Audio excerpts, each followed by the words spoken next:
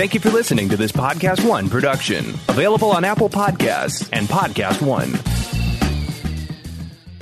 Hey, Jordan Harbinger here. Subscribe to the only show that will show you how to apply the world's greatest ideas from the most striking minds. After presenting more than 1,000 interviews, I couldn't be more compelled to introduce you to the Jordan Harbinger Show. We've got spies and CEOs, athletes and authors, from Kobe Bryant to Malcolm Gladwell, Tony Hawk and Howie Mandel, to the chairman of Google, founders of LinkedIn and Instagram, antiquities smugglers, con men, brilliant scientists, national heroes, and even the head of the CIA. Listed as Apple's best of 2018 and countless other awards that, let's be honest, you probably don't care about right now. So come and have a listen for yourself and join me as we exploit the superpowers of the world's most incredible thinkers, amazing achievers, and iconic change makers, with their insights delivered right into your mind. You'll get that blueprint of their brilliance each week so that you can learn to live what you listen. Subscribe right now to The Jordan Harbinger Show, available on Apple Podcasts, Spotify, and wherever you're listening now. Napa know-how. Get all the quality parts you need at your locally owned Napa. Because right now, when you order from Napa online, you can pick up curbside at your local store in just 30 minutes. Or get your order delivered direct to your door with free one-day shipping and over 160,000 quality parts when you spend $35 or more. Quality parts delivered quickly and safely. That's Napa know-how. Napa know-how. At participating stores, standard ground shipping and exclusions apply. Hey, Collider fans, it's Josh Schnepp from the Heroes Podcast. You can support this show by taking a quick 5-minute online survey to help keep this show free to download with minimal advertisements. Your responses will help connect advertisers to our audience so you can hear about products and services that matter to you. The survey is short and completely anonymous. Just visit podcastone.com/mysurvey and fill it out. It can be completed in under 5 minutes. Thanks for all your continued support of Collider and all of our great podcasts here on Podcast One. Napa know-how. Get all the quality parts you need at your locally owned Napa. Because right now, when you order from Napa online, you can pick up curbside at your local store in just 30 minutes. Or get your order delivered direct to your door with free one-day shipping and over 160,000 quality parts when you spend $35 or more. Quality parts delivered quickly and safely.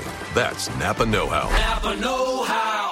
At participating stores, standard ground shipping and exclusions apply. Stay Lil Chico Pitbull, Mr. 305, better said Mr. Worldwide, and I'm here to tell you about my new podcast, From Negative to Positive, brought to you by my friends over at State Farm. I believe that to have success, you got to play the game, so that the game doesn't play you. You know, the biggest risk you take is not taking one.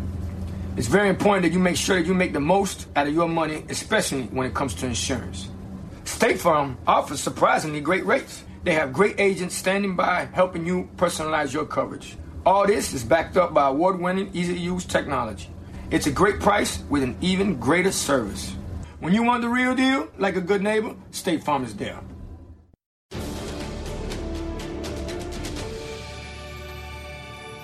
What's up, Sweaties? That's right, we've got an action-packed episode. You know what it is? It's the giant size issue 250. That's right, I'm calling it an issue. It's that big, it's comic book size, it's nuts. I got an insane panel of our favorite heroes, and they're all gonna talk and whispering. No one's gonna whisper on the show except me right now, because you like that stuff, don't you, baby? Come on, let's go. Here we go with the show.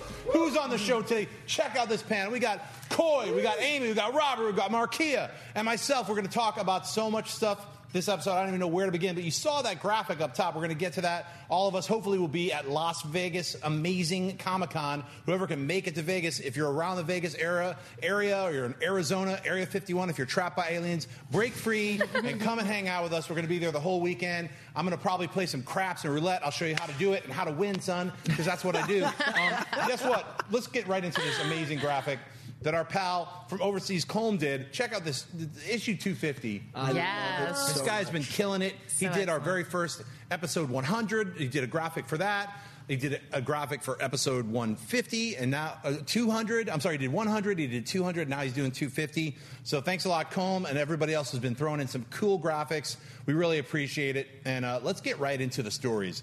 We're at halfway mark right here, 2018. Can't even believe it's June. It's just whipping by. Part of the reason stuff is just moving forward and we're all running towards death quicker is because of these amazing films that keep dropping. There's no way to slow them down. I mean, already we got Black Panther. dropped literally in February, and with the debut of Civil War, we're like, look, this is a great setup for this amazing character, and no one knew what was going to happen. It blew the roof off the box office.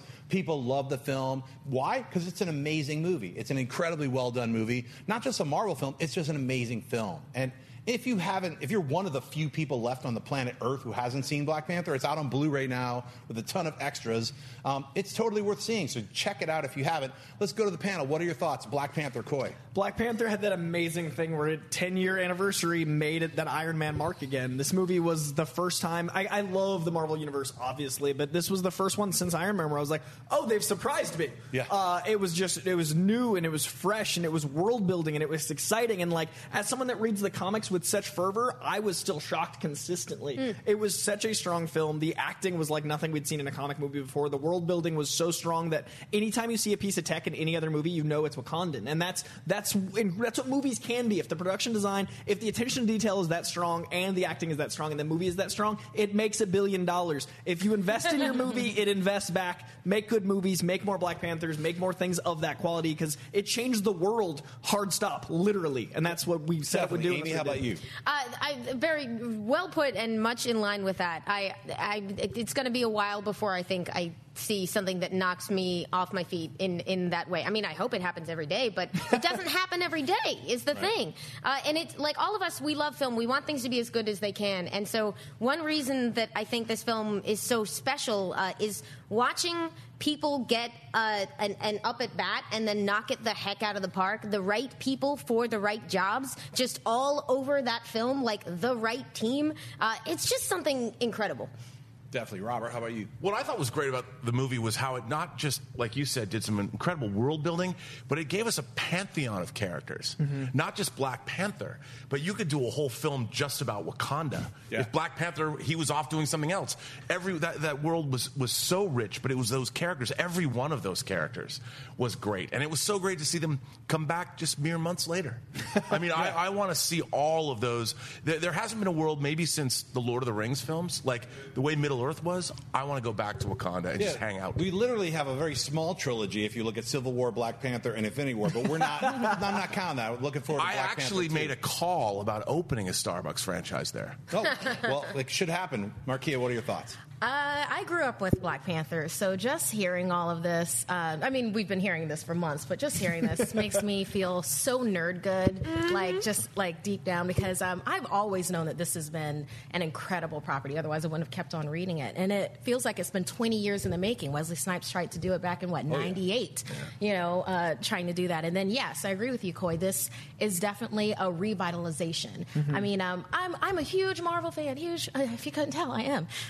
But even with that, Black Panther and visiting Wakanda, like that re-upped my membership, basically, for it. So, I want us to explore more of Wakanda. I want World of Wakanda with Roxanne Gay's stories where we have Ao and Aniko. And I need this. I need more Dora Milaje.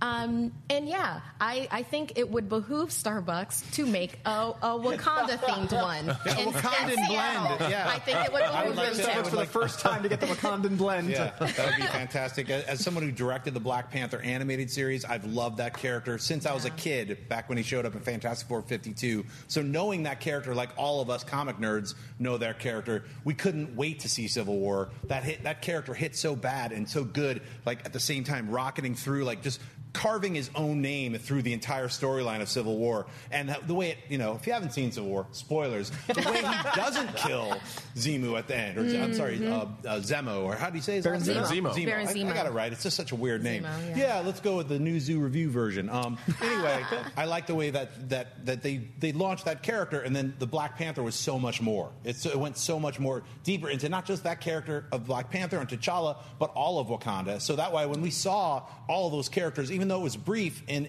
Infinity War, we really felt like, we know what's going on. We didn't really need any kind of catch up. We've already got it in Black Panther. So I can't wait for them to announce Black Panther in Phase 4. Get to it. I guess we're going to find out soon, because we got Infinity War. That's right. May 4th came out and destroyed all of us. Literally, everyone's crying. I'm literally half dust right now, if you can't tell. Half of me got dusted after I left the movie, because it was Insane. It's literally a couple $1 million away from crossing the $2 billion point right now. Like, as we speak, I think next weekend it will be like, we've made $2 billion.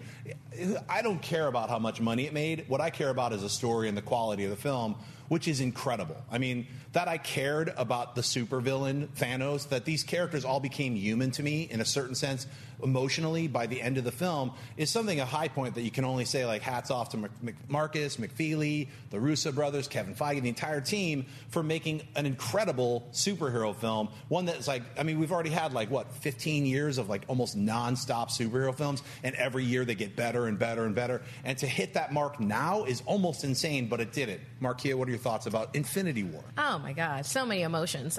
Infinity War actually, in a little way, ruined the MCU for me, just for the simple fact that it's difficult for me to revisit other films before it, like Thor Ragnarok. I have not been able to make it all the way through that movie yet, and that just says how incredible Infinity War is and how great it's been that they've set up these characters for us, that they've made it real. They've made me care about a CGI raccoon. You know, I mean, they made I Am Groot and We Are Groot type of a thing, and just Infinity War when half of the universe got dusted. And then that was so incredibly real because these characters that you have seen for like the past 10 years, and then they're literally like that. And it's like you look around that theater afterwards and you're just like, is half of everybody gone? Half of my family's gone now, right? So, yeah, they nailed it. Oh, my God. Definitely, Robert. Well, there's a moment in the movie. Can we say something spoilerish now? I think so. Anybody who's concerned about spoilers and you're watching Heroes 250, I don't know what to really tell you about it. Go ahead and spoil it away.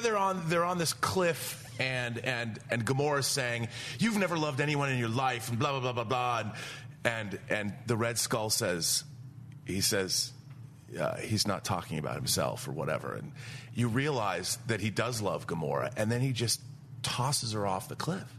I mean, you know, when Supergirl died in Crisis on Infinite Earths 7, you know, there's a great cover that's a riff on an X-Men cover when you see, but you see all the heroes.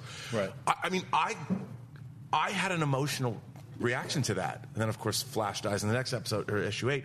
But I felt the same way I felt when I was excited about comic books. I mean, I'm still excited about comic books, but the way I was excited about superhero crossovers. Mm-hmm. You know, when I was younger and less jaded, and I could get just as excited about them. And Infinity War was the first movie that actually captured what it felt like to read those giant crossovers. And Definitely. I was so emotionally involved in that movie, and all it did was it kept hitting these, it never missed. Yeah. You know, it kept taking these shots and firing, and these broad, gigantic, massive Kirby-esque Thor is the power of a star. I mean, who would have thought you would have seen something like that ever? Literally, I rewatched the airport scene from Civil War. Thanks, Netflix. I just watched that one section last night. I was like, I'm going to just check that out again because it's so much fun.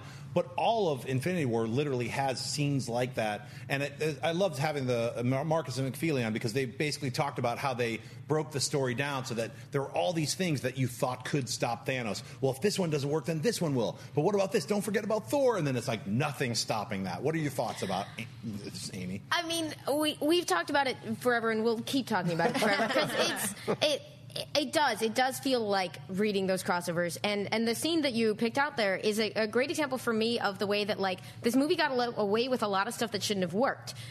So for instance, they got me to be moved and emotional about that scene, kind of from Thanos' perspective, even though I'm 100% of the camp that Gamora is right. That's not love. He's a jerk. He's a genocidal maniac. Like, but the movie made it fun to watch that play out in terms of, like, it had its cake and ate it too in that scene, and it did that throughout the movie. It was a giant movie with little character moments. There was the power of a star, and then Eitri the Dwarf getting the perfect, like, that's what that means. Yes. Like, and it didn't take away from the power of what was going on. Like, it did all the impossible just throughout the movie, where you're like, how are you doing both of these things? Yeah, I agree.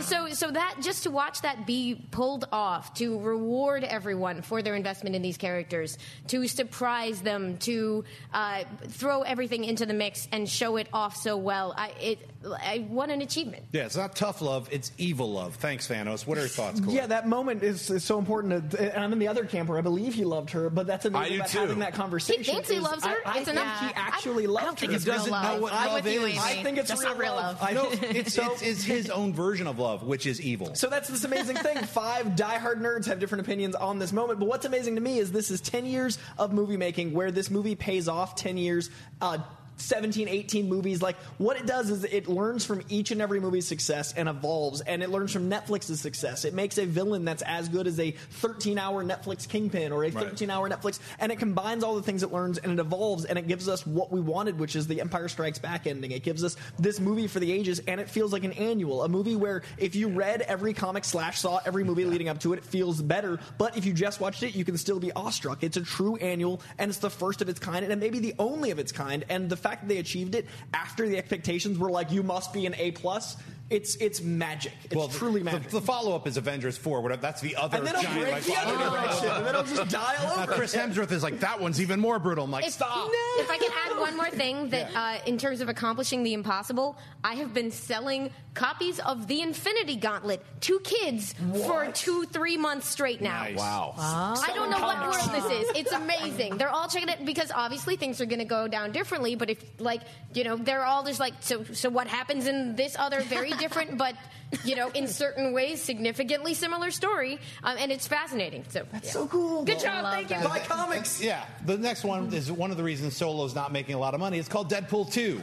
Came out on May 18th. They moved up the release date. A lot of things happened. Now, a 1-2 punch like that from Marvel, even though this is Fox, Deadpool 2 delivered on so many areas. For myself, I really liked it. There's areas that I didn't like in it. I still like the first Deadpool 2 better, but this film, to me, is literally like the next step forward for Deadpool as well as X-Force. I loved Domino in this movie. I want to see more character development with Cable. I'm looking forward to X-Force, which is supposedly the next, it's going to take the place of Deadpool 3 is what we're hearing. Let's start off with you, Coy. Deadpool 2.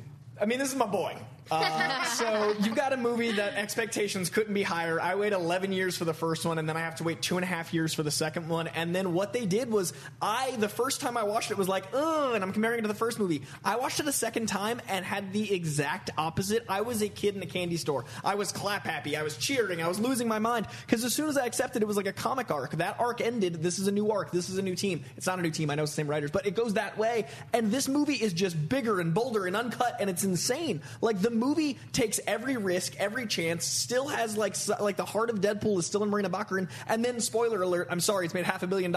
This movie makes Copycat into death and sells it. 2 movies out in theaters right now involve death in different forms. One takes the Red Skull, one takes Copycat, and it sells it to mainstream audiences. 2 movies have the weirdest Marvel character in existence in them as a plot point, and it works. How did we deserve this? What did we do? Thank you. And then there's dick jokes every 5 minutes. What? How? Yes. Deadpool. Cinema masterpiece. That's right. Meta meets meta. What do you think, Amy? Well, essentially, I had a really good time at Deadpool. I loved Domino. I loved a lot of the new characters. I laughed a lot.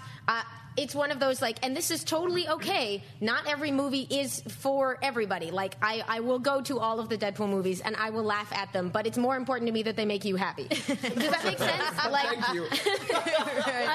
That's Deadpool. And so I'm proud of what they've accomplished there. I have a good time at the movies. It didn't come together, like, it didn't surprise me the same way that the first one did, but I feel like that's splitting hairs. It's a good, functional superhero movie that makes sense and have great characters in it. By the standards we grew up with, that's a miracle in itself. Yeah, it's a lot of fun, and it's like there's little things that any sweaty nerd can nitpick. It's like they did this wrong or whatever, but I laughed my ass off through the entire film. And in fact, I've said this before, the end credit sequence is one of the greatest end credit sequences that I've ever seen ever. And in fact, is to me almost better than the entire movie itself and better than most other films' entire films. That end credit sequence is better than all of Green Lantern times infinity. So, Robert, what are your thoughts about Deadpool 2? I feel like Amy does. I think that I didn't love it as much as the first movie. but I love the fact that you love it. But what I went, Elizabeth, my girlfriend Elizabeth and I, and her daughter Sophie went and saw it last night again. And there was a moment in the movie, it's a fairly obvious moment, but we have Josh Brolin, who is playing Cable, who 2 weeks previously played Thanos. Right. And you have Deadpool make a joke to Josh Brolin as Cable about Thanos in a movie. Right. And we're living in such a strange, weird, meta, awesome time. I'm always saying on the show, we live in incredible times. That moment, if you don't believe we live in incredible times, that moment to me just, it says it right there. It cements it. And that's after he's made a Goonies joke. That's after he's made, like, that's after he's like, you've already gotten past the point. It's like a fourth wall break. You're at like 16 walls. Right? And so on. Markia, what are your thoughts on Deadpool 2? Still love the first one more, but I very much appreciate this one. It's extremely rewatchable. It's one of those movies where it's like, oh, I can take my college friends. I could take my parents. You know, I guess that's questionable. Parents, right? Maybe that after dinner conversation will be fun. Right. Be like, so we saw Black Panther with you, but what was this? Yeah, what's up with the baby legs? Yeah. What's up with the baby legs? Yeah, it's like we like the Domino character, no. But with this, something that I really enjoyed about it, both times that I watched, I watched it 3 times, but for the first 2 times was the moments in it where it's like, as comic book nerds, we should have known better. When he had, was it a Zeitgeist? Zeitgeist, yeah. Zeitgeist. When they had Zeitgeist as part of X-Force, we should have known then. Mm-hmm. Okay, because with him, with like the hostage situation, immediately boom, boom, boom, everybody dies. So then when the X-Force started dying, it was like one of those moments of, they did the thing, and the thing is good. And the cameo in that, like one of the best end credit scenes, one of the best. The Vanisher. The Vanisher. Guess who? I was going to say, I did kind of say that on Heroes that everybody does, but I was guessing and I didn't think they were going to do it, so I was equally just as surprised that they did it, and they did it really well. Lest we not forget Matt Damon. Yes. Talking about toilet paper.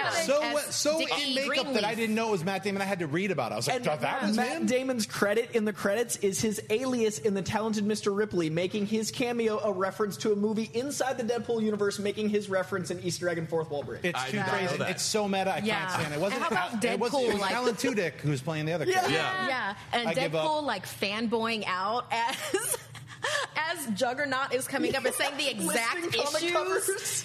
Yeah, that was real good. Pretty good. Good time so far in the movie world. Let's get into comic book TV series, the seasons that have been going on forever. We've got Walking Dead. We've got Fear the Walking Dead. So we have incredible adaptations of a zombie horror comic book. Something I never thought in a million. We live in that age of wonder that we always talk about. A black and white zombie horror comic. Hardcore, like zombie, very violent, terror-filled zombie comic book. I was like, I can't believe this is happening. And, I watched, I think, the first 5 seasons. I loved them. It was like, literally starts to fall off a little bit after that. But look, you got a horror comic book series on every week, and it's a smash hit.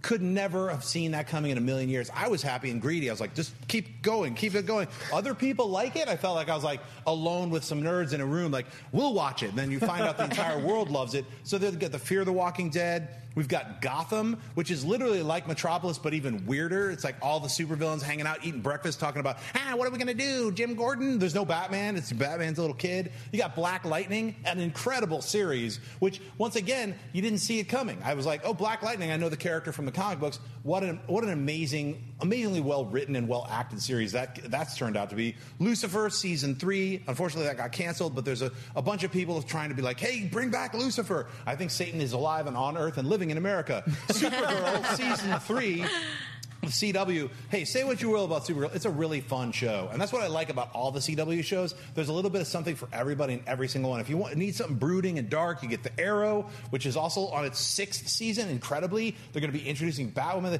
and they're introducing a new Gotham, so we don't know if that's a flip over from the old Gotham. Who knows? We'll have to wait till next year. You got The Flash. He's in Season 4 right now. We don't even have to worry about seeing a Flash movie because every week you get a Flash TV show. It feels that way. Agents of S.H.I.E.L.D. Season 5, they've renewed that once again. We got iZombie. It's season 4. It's finally rounding out its run, which is an incredible series if you haven't checked out the comic book. Speaking of Krypton, which was the smash hit for me of this year, I literally was not expecting anything. I was like lower in my feelings about it than Metropolis, which isn't even out yet. I was like, I guess I'll watch Krypton, and then I surprisingly loved it. I was like, I can't believe how well written it is, and literally a smashing of Dune, Battlestar Galactica, and all of Superman's mythology into some weird, crazy series. So check out Krypton if you haven't.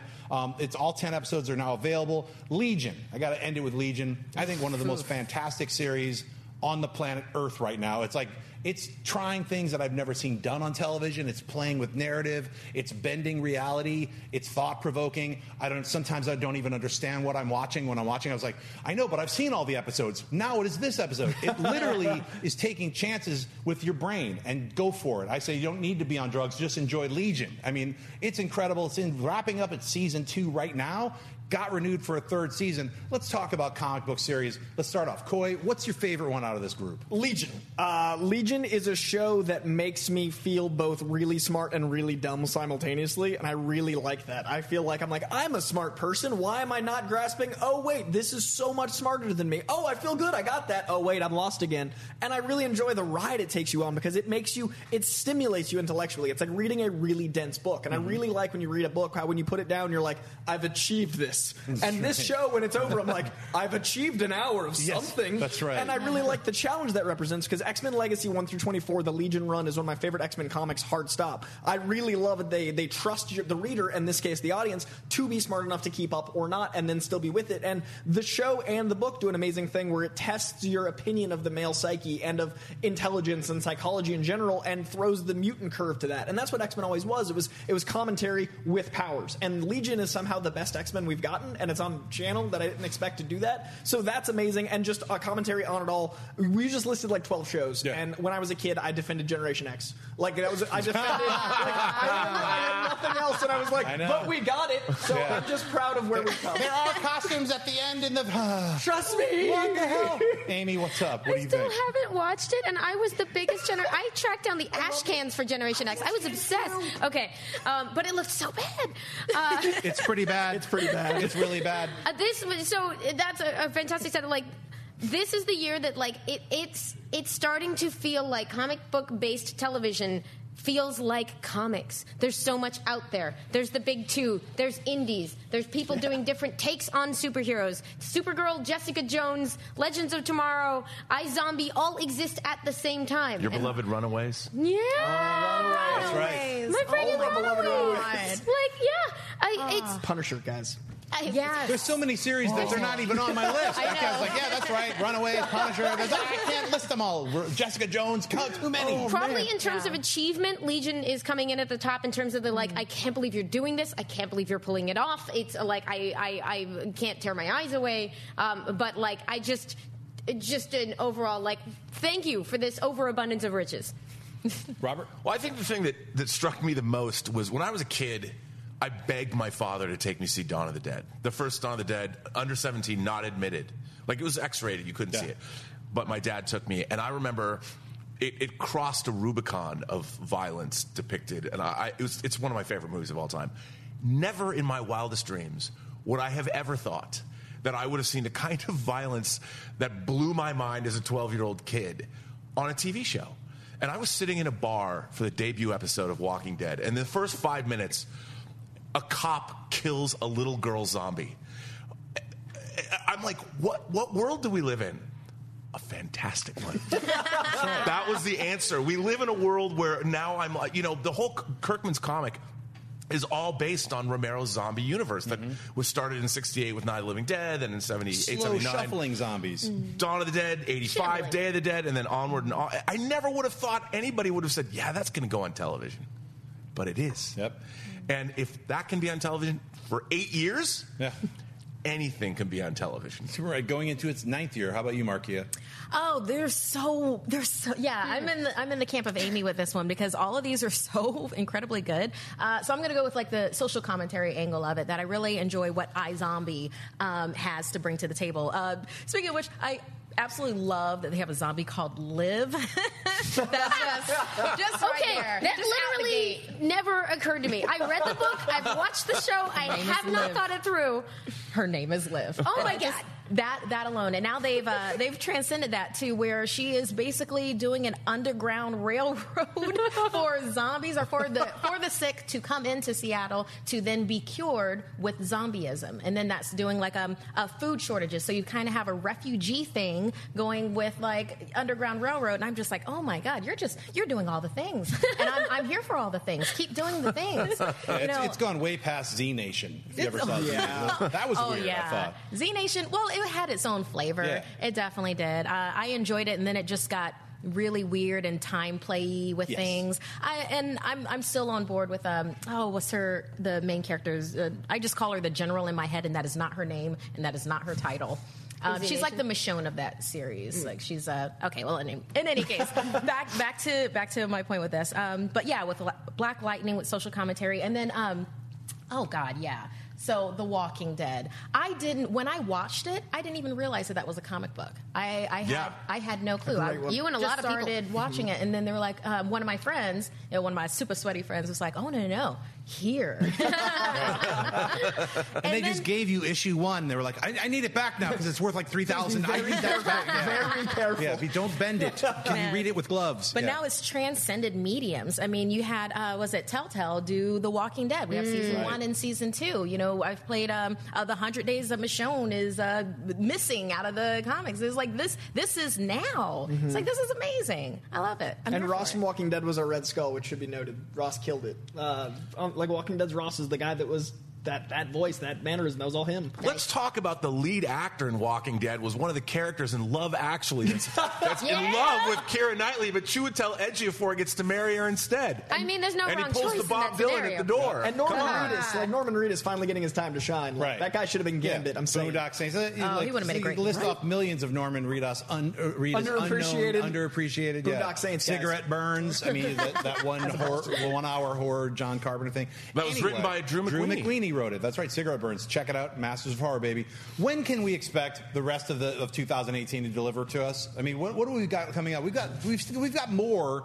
We have more things than what we've already seen for the last half of 2018. We've got The Incredibles in a week. 2. Yes. In 1 week, June 8th. The Incredibles 2. Looking We've forward got to the that. fun version of pre-dusting. It's called Ant-Man and the Wasp. I mean, I think that's all the things that we wanted to see. The fun version of pre-dusting. It's so specific and accurate. Yeah, we're actually all going to enjoy it. Is that like laugh, tailgating have at a football laugh. game? Yeah, totally. It happens between one war and the other. You got Civil War, you got Infinity War, fun and pre-dusting. Michael That's hopefully, Pena. Yeah. Then we've got Venom, the Marvel adjacent film coming out October 5th. All of us have high hopes for this. After that last trailer, I was like, I cannot wait to see this film. I've very high expectations. If you didn't see Upgrade this week, see Upgrade. That's an incredible film. I've got to pimp that film. It's a science fiction horror masterpiece. It's an instant classic. If you love The Terminator, you'll love this. Why am I mentioning it? Because it feels like in tone similar to how I see what they're going to do with Venom. So when you see Upgrade, I think you'll see some like, oh, I hope they do Venom this way. It's an incredible film. Spider-Man Into the Spider-Verse, December 14th. Right around Christmas time, we get a cool animated version of Miles Morales as Spider-Man. This trailer, the only thing that we've seen so far, my jaw was just dropped. It hit the floor, was grazing about for like the next 5 minutes after I saw this trailer because the animation looks so next level. I mean, just look at that stuff. You're looking at the shot selections. You're looking at everything that they've decided to do with this movie, and it's just all of its next level. I want the story to be just as high as that. I mean, it's like, it's got that to be. You know what's next? James Wan's Aquaman. So some of us from Hall H last year got a chance to see about like 3 minutes of Aquaman footage, and that's all anybody's ever seen. I'm waiting for them to release a trailer so that everyone else can see what we've seen because it looks fun. I mean, people keep using that word swashbuckling. I'd say retire that word. Just use it's like a cool action adventure. I mean, no one's going to be swinging from ropes with, pirate, swashbuckler. No. I would say it just looks like a really cool action adventure underwater. So that's what I would say. It's like there's a lot of stuff going on, and I've got trust in James Wan. He's a very competent, very smart director, and he also knows horror. So I want to see elements of scary horror, especially under the Marianas Trench. Let's go. What are we talking about? Markia, what do these movies excite you? I'm Aquaman. Sorry, Aquaman. enjoy Jason Momoa a lot, and I'm really excited because even remember way back when they were like, oh yeah, it's going to be a different tone for Aquaman, and keeping in mind that I think this was just after Wonder Woman came out, or maybe it was I think it was just after Wonder Woman came out, and they were like, oh, we're going to be a little bit more comedic with it, it's going to be more action filled, and I was like, yeah, I want Indiana Jones Under the Sea. That works for me. I like that too. Indiana Jones Under the Sea. It's like that's great, and then plus he's very attractive, and he's very, very creepy. If you see some of his movies on Netflix, and I forget the name of it, but it's this his motorcycle movie's great. Oh, I haven't seen that one, but I've seen this one where it was the cannibal one. Yeah. There's this post-apocalyptic cannibal one. I can't wait to see him play the Crow because yeah. Anyway, let's go. What do you think, Robert? Aquaman. Well, what's not to love? I mean, I've always loved Aquaman all the way back to the hour-long Super Friends. When he rode the giant seahorse in the opening credits. I lived without that. I mean, honestly, I'm sorry. I'm sorry. I love He's the on Mego. A seahorse. What is wrong with that? I love my Mego Aquaman action figure, even though the sticky A for his belt always came off because you couldn't move it. It would always let go. I hated that. Yeah, I agree with you. That was the first time I tried to glue Migos. a logo or a sticker back on a figure with a cloth outfit. Never worked. Well, now his new outfit terrifying. looks like it's made of seashells, which makes a little more sense. What do you think, Amy, of this list? I mean, I can't wait for The Incredibles, obviously. Yeah. we've been waiting. Years. I know. Over a decade. The first movie was like, it's kind of one of those, like, the first movie's incredible. Well, that's it is, though. Like, How long was it? When did it come out? I think 15 years ago. Yeah. I think. Wait, right? 15. No. Wow. No. We got Right? old. No. Yeah. Oh my God. Speak for yourself, sister. Yeah. There was people who were the age of Baby Jack who are now 15 are like, what? That's how crazy it is. Right? Oh my God. Yeah. No. It wasn't Yes. that long. It couldn't Kids have are been. driving that weren't yet. Oh God. Yep. So I'm obviously very excited for that. But Spider-Man Into the Spider-Verse, Miles Yes. Morales on yeah. screen. It was such a I don't know what they're doing in terms of what version of the Marvel Universe is this? Does it connect to other things? But those questions are all secondary to the fact that this looks like it's going to be a freaking awesome movie. It looks beautiful. I'm really excited to see that character come to life. I've watched him sort of and people forget this, but when he showed up on the scene, there's always a wave of haters, and the wave of haters just slowly shut up. It was great. I watched it happen because he was awesome and is a wonderful part of the Marvel Universe. Assimilated, totally accepted, Yeah. as it should be. Coy? I'm really excited for Pixar's Fantastic Four next week. That's right. And then I'm a big fan of the fact that 10 years ago, Iron Man redefined the movies, and Spider-Man has always been a character that redefines comics. I'm really excited for this fall and winter for Spider-Man, because the video game is going to redefine video games. That Marvel. I'm excited for the game. That's going to change gaming. I'm buying a PS4 for that game, and then I hope I like games because then I have to buy more. That's going to change gaming. I like games, but this is going to change animated movies. This is the most I've been excited for an animated movie in a long time. This movie is introducing the world to Miles Morales, a very important character, and is doing it with style and pizzazz. That trailer, when it went Spider Sense and it went into the old Steve Ditko colors grade scale, and the way it's using the frame rate, and it's using a wide scope lens in animation, a wide scope animation lens. What? Who knew you could do that? Not since Lady and the Tramp. And the guy from Dope is the voice. Shamika Moore is the voice of Miles Morales, who's incredible. It's going to have Spider-Verse, so we get to branch out and I get to explain to kids what Spider-Verse is. Everything about this movie, it's like a cut and paste best of, and that's what I call Spider-Man. So I'm really excited. I agree with you. I'm very excited. E3 is next week. We get to test out Spider-Man in the game. It's and they're going to announce that Superman game. Spoilers, I'm pretty sure they're going to. Well, Spider-Man and Superman are going to have a big presence. And hopefully the Avengers game. Enough for you? Yeah, Hopefully so it's which platform? Are they all on PlayStation 4? I have that game. Hopefully they'll N64? announce the Avengers games, Square Enix, hopefully. But we'll see. Hopefully we get to test all that stuff out. TV, we've got unlimited amounts of series. We already mentioned the 5,000 other TV shows that are already on. We also have Cloak and Dagger coming out very soon. The premiere pilot drops, I believe, on June 18th. We've got Spider-Man, the animated series on Disney XD. We've got Luke Cage Season 2 coming to us June 24th. Preacher Season 3. We've got Agents of S.H.I.E.L.D. is going to be returning for a 6th season. All the CW shows, all renewed. We've got Krypton gets its official 2nd season. Legion gets its 3rd season. Umbrella Academy is coming to Netflix by the end of this year, along with The Boys from Amazon. I guess I have to stop having a life. I don't know how I'm going to watch all of this shit. I mean, literally, I can't watch all the other shows that are already on. I'm like, yeah, I've only seen half of those. I'm selective with the other third, and then I only watch these. Jeez, I mean, I don't know how I'm going to keep up. I'm not. Obviously, I'm not. I'm going to be very selective. You probably, if you watch the show, you know which ones I'm going to watch. Which ones are you going to watch, Coy? I am a big Preacher guy. Joseph Gilgun is, I think, up there. I've said it before. I think he's like Downey Jr.'s Iron Man, Ryan Reynolds' Deadpool. Like that, his portrayal of Cassidy is so important. Perfect. So that show, and then I think that Luke Cage season 2, first season introduced me to so much music I still listen to and love. I'm really excited to see them fix that midway through the first season problem. Yes, I really they hope will. their villain runs the gamut. And like you said, I watch basically superhero shows, and This Is Us. That's all I have time for. Yeah. There's so much good content. Yeah. This Is Us. I need it to balance it out. Too much. Yeah, there's too much. Amy? Yeah, there is too much. I am got so excited by your descriptions there that I totally lost track of what I was going to say I was looking forward to. Hype. I am looking forward to Luke Cage. Friggin' Umbrella Academy. Yeah. I cannot wait. I have no idea what to expect from any television version of Umbrella Academy, but I love that book, and you should love that book, and I think you're going to love the series. And they had the creators, Gerard Way and Gabriel Ba, I think were like posting from set for Umbrella Academy, and that's just so cool. Definitely. Yeah.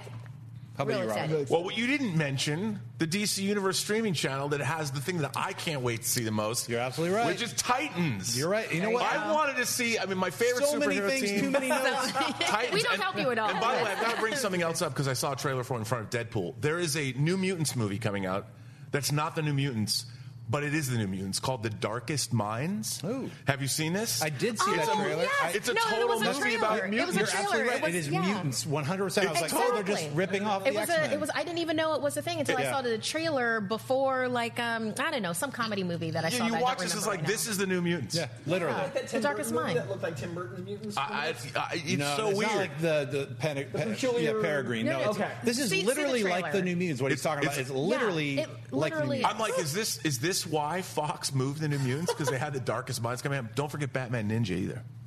That's right. It's That's like- the Batman Ninja movie. I think that's available now. You can rent it right now. It's out on all the streaming services. Definitely forgot to mention DC Universe Giant. You got Swamp Thing. You got Doom Patrol. You got the Titans. It's almost so Where? giant that I can't Where will comprehend we it. That's have why. time? Yeah, I forgot that even exists because it's a 2-bit. Trigon, yeah. dude. Yeah, Trigon. Trigon. Cloak And and Dagger Cyborg was is going to be in Doom Patrol. Craziness. And I like that Robert's sitting over here with a pocket full of receipts. Like, so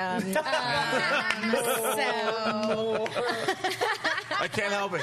I can't help All right, Markia, which one are you looking forward to? Luke Cage, most definitely, because my hope is with that. Well, I love with with season 1 how it turned Harlem itself. It was like educational, but then also action filled, Yeah, most and then also if a television show can be sensual. Luke Cage was kind of like that in the sense that it seduced you into its world, kind of a thing. I felt like Luke Cage did that. You wanted to know more, and you wanted better in that second half so bad. But I think that they're going to really do that with season 2. I think they're going to buckle down on Mariah.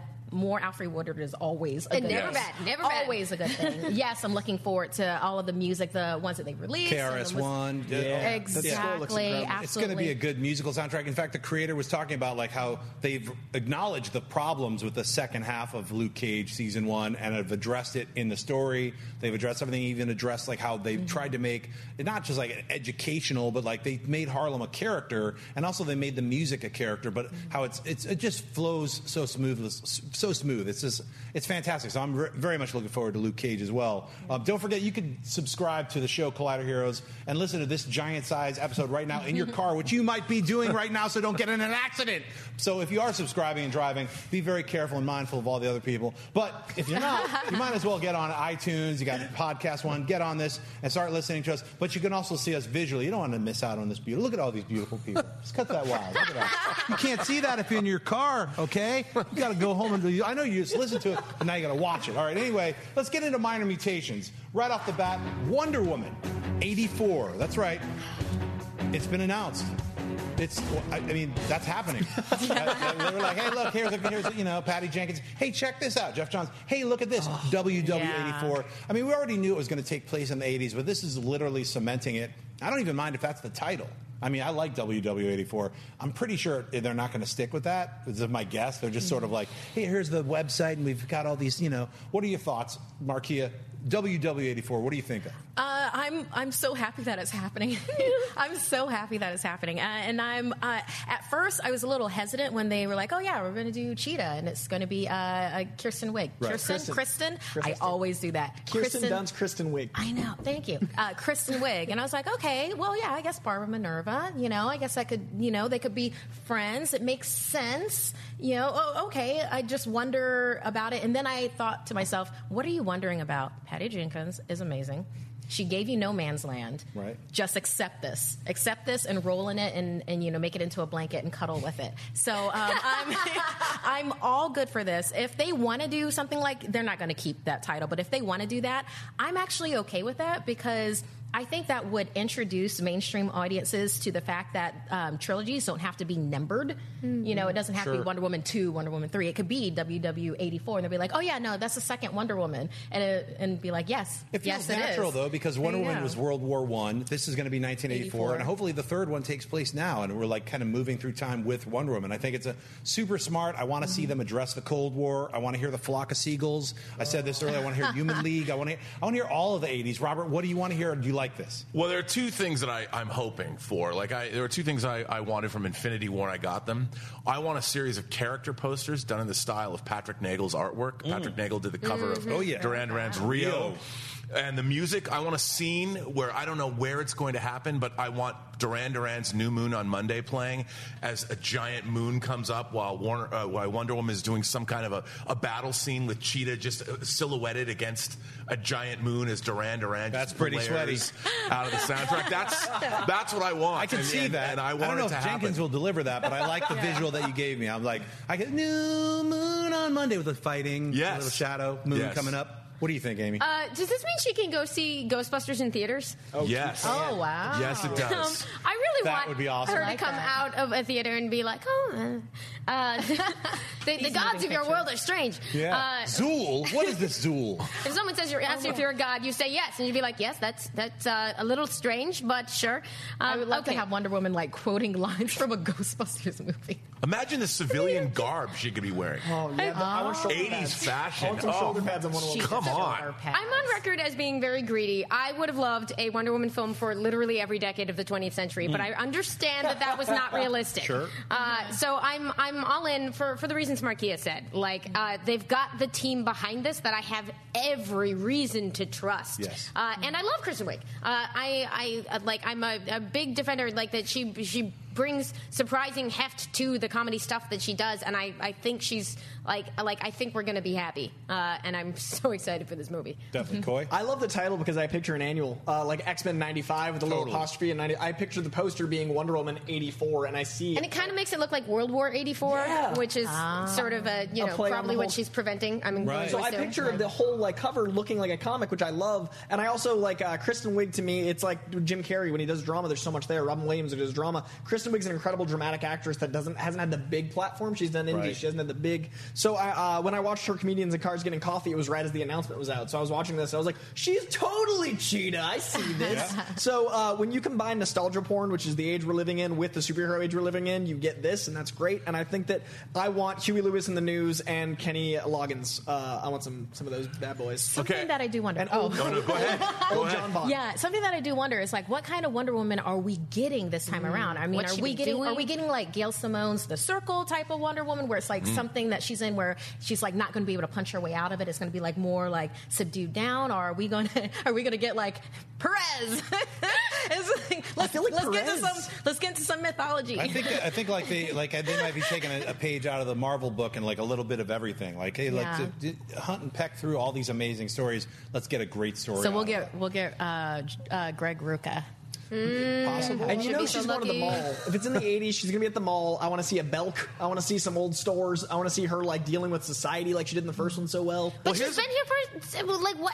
They have a lot of questions to answer in terms of what she's been doing and who she is now. True. And I have faith that they're going to do a good job with it. But I'm really curious to see what they're going to lean into, which version of Wonder Woman we're going to get. Are we going to hear Van Halen, Robert? Well, what I want to know is, when we last saw Wonder Woman in World War I, and does Warner Brothers exist in the Warner Brothers? In the Warner Brothers, the DC cinematic universe? Because, like, at the end of Interview with a Vampire, Brad Pitt as Louis goes and watches Superman the movie. Right. Because that's the only way he could see the sun.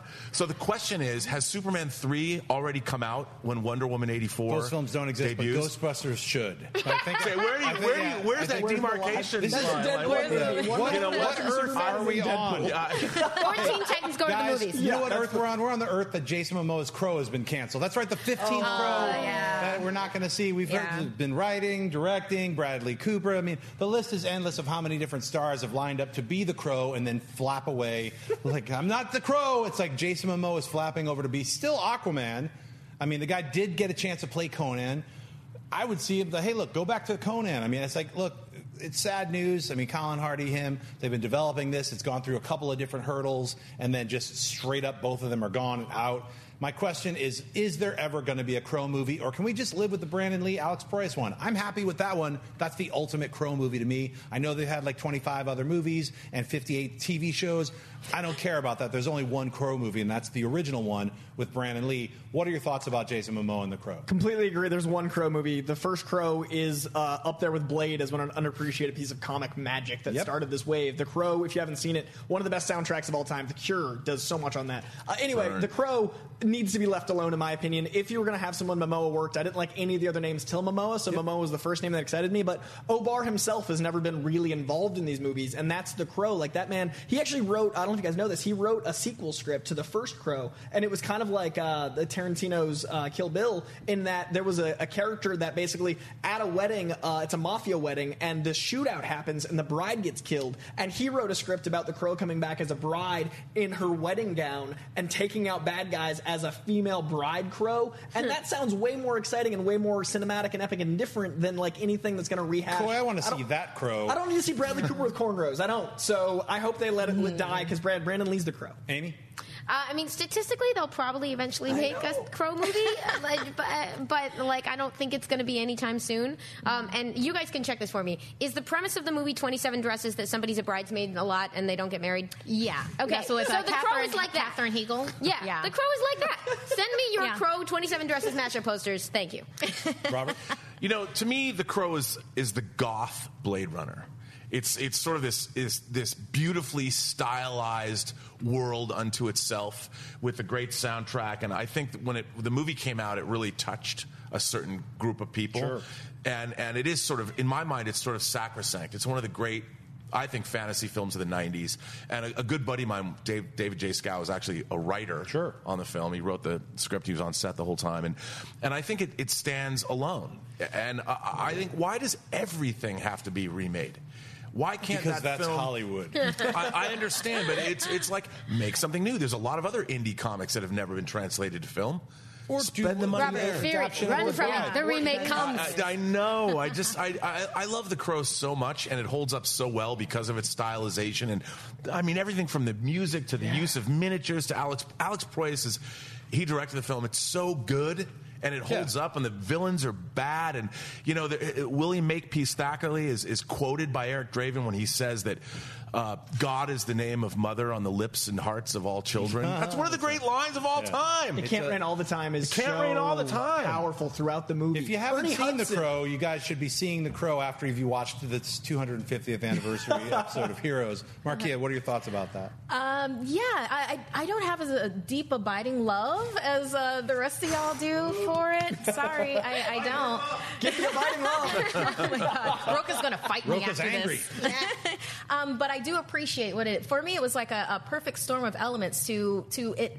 It was its own niche, and it served that niche well. I don't really see any reason to remake it again, especially because it is so dear in the hearts of people. I mean, it's just like one of the things, like you're not going to remake Blade. But if they do don't a good remake job, Blade. if they do, this is how remakes go. If 10, 15 years down the line, somebody's, I don't want to see a remake. Then if it's a really good movie, it gets new viewers, and all the old viewers are like, oh, I like that movie.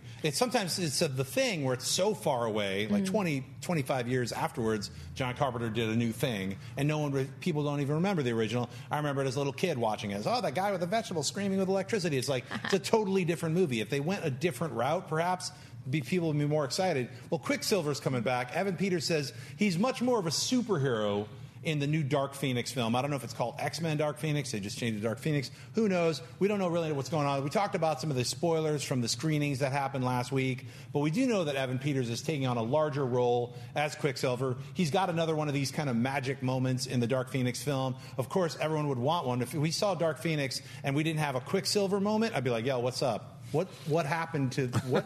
Where's my third Quicksilver moment? Markia, what do you think about Quicksilver?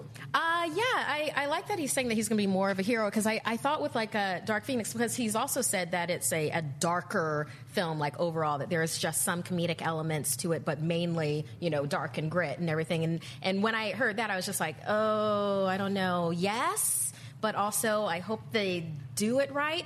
But then when I heard that, I pictured my Quicksilver moment as him, like, killing people, because it's like that's the first place that I went to with it. And then with him saying like, oh no, I'm more of a hero, I'm like, a hero in your own head?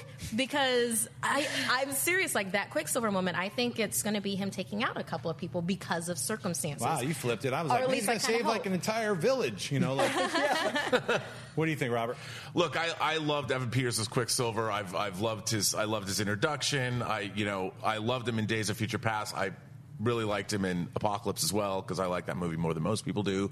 But why wouldn't you? Why wouldn't, like, the thing is, I don't know what they're going to do. I mean, they used some really interesting high-speed photography. Those moments are not easy to obtain. No. So they've got to come up with something that's show-stopping. I'm hoping it'll be in space. I do too. Amy, what do you think? Space?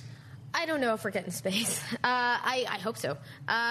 But I was curious whether his things, where he's sort of more of a superhero, referred to like the content of what he's doing, like his attitude towards it, or whether it's meant to say like he's going to be more sort of mixing it up in fights and the way people think of like, oh, you should be punching guys, like just with sort of the power of super speed. You do get logic problems with Quicksilver traditionally in every medium, where it's sort of like, well, why doesn't he just take care of everything all the time? And to a certain extent, you just have to deal with that. Like it's the part of the medium. Like you can't solve every problem with Quicksilver. They should just be like, for 23 hours, he just has to eat nonstop, and then he has 1 hour. He's Hour Man now? Yeah, it'd be awesome if there was like a moment like in, oh, God. Justice League. Sorry, I keep on hitting No, it's fine. It helps me remember. Like in Justice League when the Flash was coming for Superman, and then it was just like, what are you doing? So I'd kind of like that with, Dark Phoenix, and it's like, here comes Quicksilver. Right, if Phoenix can track him, it'd be a little too copycatish from Justice League. I'd be pissed. I know, but I would like it. I think that we come to expect it now with this trilogy. Like it's kind of like the bar is like, well, where's Evan Peters? So with the camera trickery they did in the first movie, they had to up their game too. He had almost a full 30-day shoot. He had like an indie film shoot on just his scene in the second movie. The budget and the time of shooting, it took like 5 weeks, I think, if I remember correctly, to film his Apocalypse scene. Really?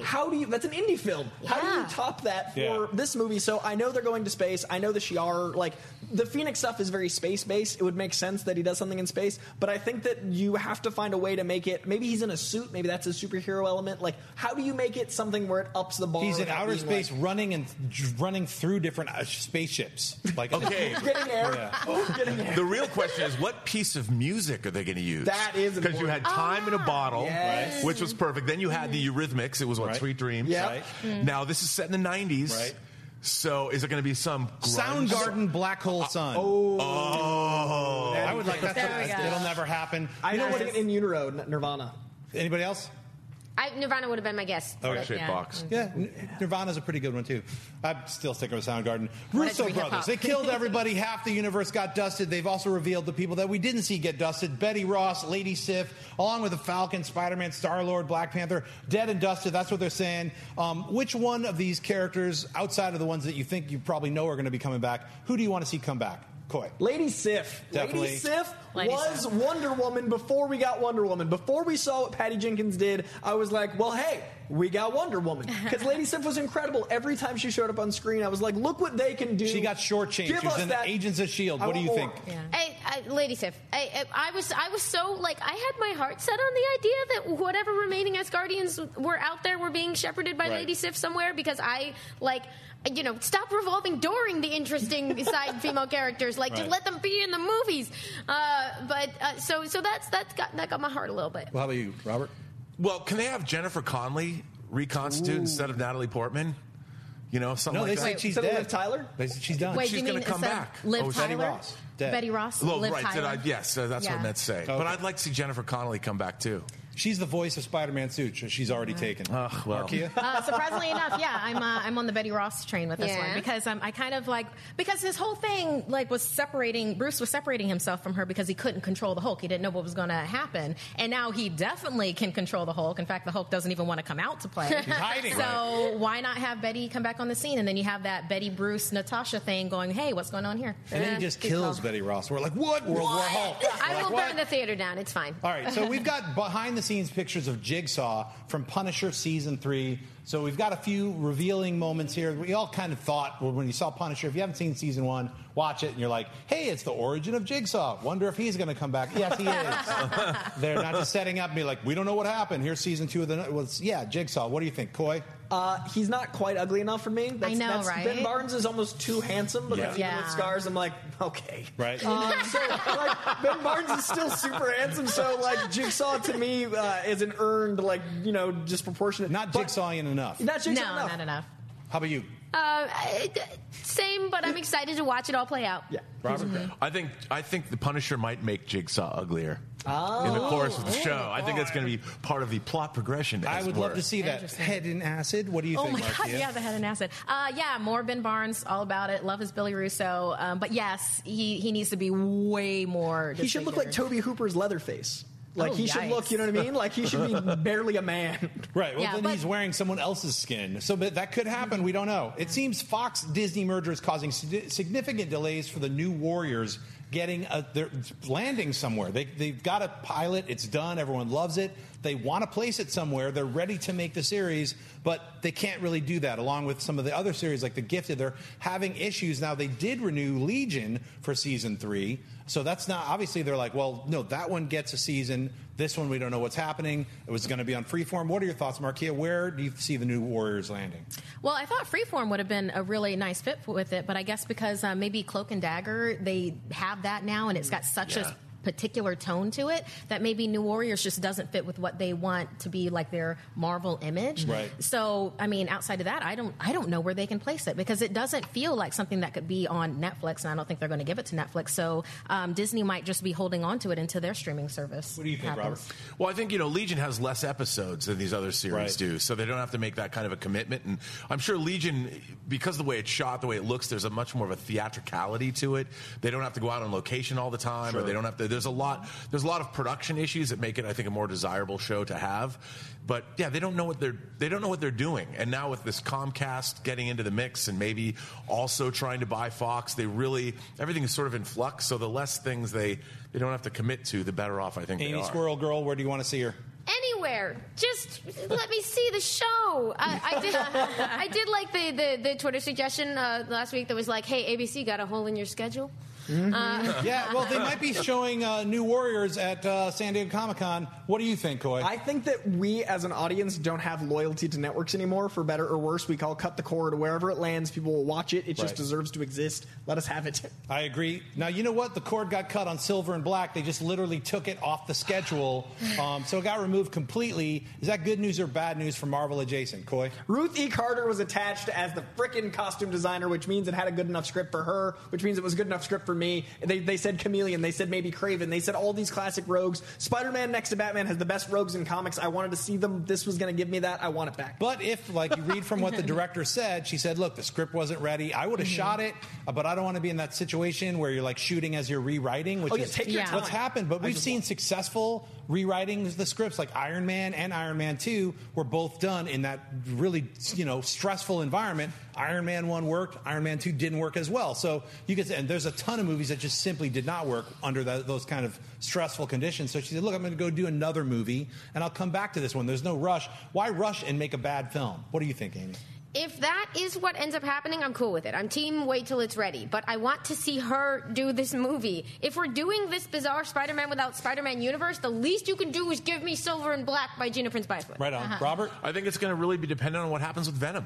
Yeah. You know, I mean, if Venom is a huge hit and blows people away, they've got this project. They now have some extra time to refine it, and they'll see. But also, they have to deal with what Marvel wants to do with Spider-Man, what they're doing with their Spider-Verse, because every time they add more Spider-Man rogues to a movie that doesn't have Spider-Man it's himself, they're sort of digging themselves into this weird hole. Definitely. Felicia Hardy should be involved with Peter Parker in some way. What do you think, Markia? I'm going to trust Gina Prince Bythewood on this one. I mean, she has a track record where if this wasn't right and it was too much for the schedule or anything, then this was the right move to do. Yeah. And I totally trust that this is something that can be revisited. Yep. But yeah, if she says no, I'm cool. Yeah, take it off the schedule, get it right, then shoot it. You know what's not on the schedule yet? The Batman. We keep hearing about it. Now we're hearing the Penguin is the main villain.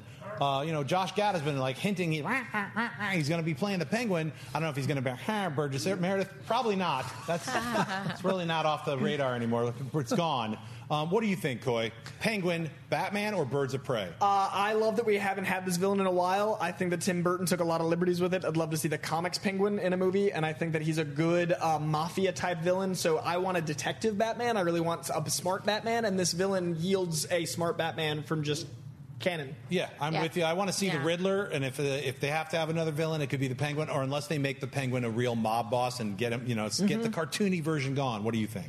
The cartoony version may go, but if it ends up being Josh Gad, we will get the best bloopers. We will get the best behind-the-scenes videos. The entertainment he will provide us on the side is going to be worth the price of admission. But I think he works as a villain for either a Detective Batman or Birds of Prey. I'm excited to see what happens. How about you, Robert? It really, the news of the Penguin, it's a tonal issue with me. I think we all want to see a serious, less Batman and Robin, less. I mean, I loved Batman Returns. And I thought Danny DeVito's crazy, weird Tim Burton horror character Penguin worked. It's fantastic. It's new for that movie, for sure. Yeah. But if you had a Vito Corleone-esque Penguin, the leader of the 5 families in New York, and somebody who was terrifying in his Machiavellian, like Dr. Mabuse from the old the Fritz Lang silent films. If you had somebody that was that Machiavellian and that scary, somebody who's one step ahead of Batman, then you could really have redefine the Penguin and make him a real badass, someone to be scared of. Well, he's like one of the breakouts from Gotham, right? Is that people really dug that interpretation. So there's something to build on there. Right? Yeah, no, exactly. That was perfect. Exactly what Amy just said with Gotham, and I want that kind of Oswald couple plot. Definitely. Well, hopefully we see that, and hopefully we find out more about the Batman sooner than later. You know what we found out about? Rob Liefeld actually is making that pouch. The pouch is happening. I know it sounds crazy, but I'm very happy, and I'll be buying Bloodstrike number 23, which I would have never bought ever in a billion, thousand years. But for some reason, Liefeld, thanks for forcing me to buy Bloodstrike number 23. Whenever that comes out, it's going to be on the pull list. People are like, what, have you lost your goddamn mind? I'm not trying to rip too hard on Bloodstrike, but look, it's not on the radar literally for me at all. And now it is, thanks to this insanely stupid but lovable, bizarre, weird character called the Pouch. Quick thoughts, Pouch. What do you think? Bloodstrike 22 to 23 is going to be a hell of a disparity because a lot of us are buying 23. I haven't had Bloodstrike on my list in a long time, and I'm really excited for how meta that is. And Rob Liefeld owning that ness of himself is a beautiful thing. Pouches. What do you think, Amy? I mean, the character of the Pouch is an adorable self-joke. It's a great mode to be in. I don't know if I will be reading Bloodstrike. Tell me if it's great. Okay, well. Robert? Yeah, I'm with you. I mean, I think the Pouch is a one-panel joke. I don't know if it goes any further. It's a very deep story. I know all about. No, I don't. Markia, what do you think? The masses have spoken. The Pouch lives to kill again.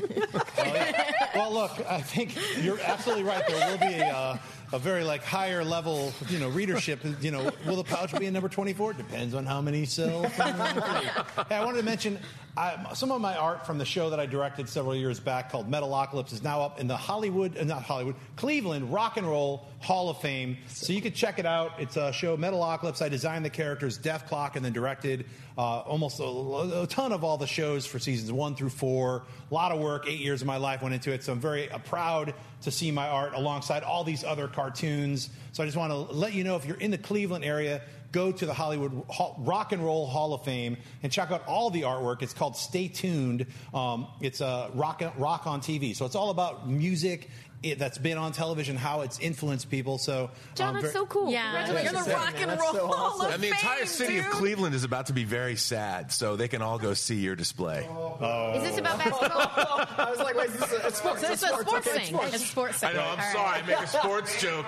Right. See, I don't even, because I don't follow sports, I didn't get the joke. I was actually, like, what's happening? I was like, is there a natural disaster coming for Yeah, I Cleveland? don't want to see any natural disasters. Whenever I make a sports joke, it's just a lie anyway. All right, well, I double that lie. Go to the Rock and Roll Hall of Fame and check out all the artwork there. It's a great show, not just because my art's in there. Check out the comic book pull list. Here's some comic books you need to get this week, starting off with Doctor Strange #1. That's right, there's a lot of #1s on this list because, I know me and Amy have these issues about this, #1. But obviously it works because look at our list. Yeah, Mark Waid, Jesus Size, Doctor Strange #1. We've got Deadpool #1. Scotty Young, that's right, F Fairyland, if you haven't been checking that out. He's writing it. Nick Klein is drawing it. Man of Steel 2, if you didn't check out last week's Man of Steel, now you can check out Brian Michael Bendis' return, or not even return, but his new stuff on DC, but it's a return to the Man of Steel, a new story for Superman. I love the first issue. Can't wait to read this one. #2 is The Immortal Hulk. Al Ewing and Joe Bennett. Why is it on the list? Because it's a horror take on the Hulk, and I think that's fantastic. It's about time. They did it a little bit about 10 years ago. They did a little more of a scarier Hulk, a more freakish Hulk, and I love those. And #1 on the list, of course, Scott Snyder and Jim Cheung's Justice League. Now, Jim Cheung's been killing it with Marvel 2-in-1. I love his artwork.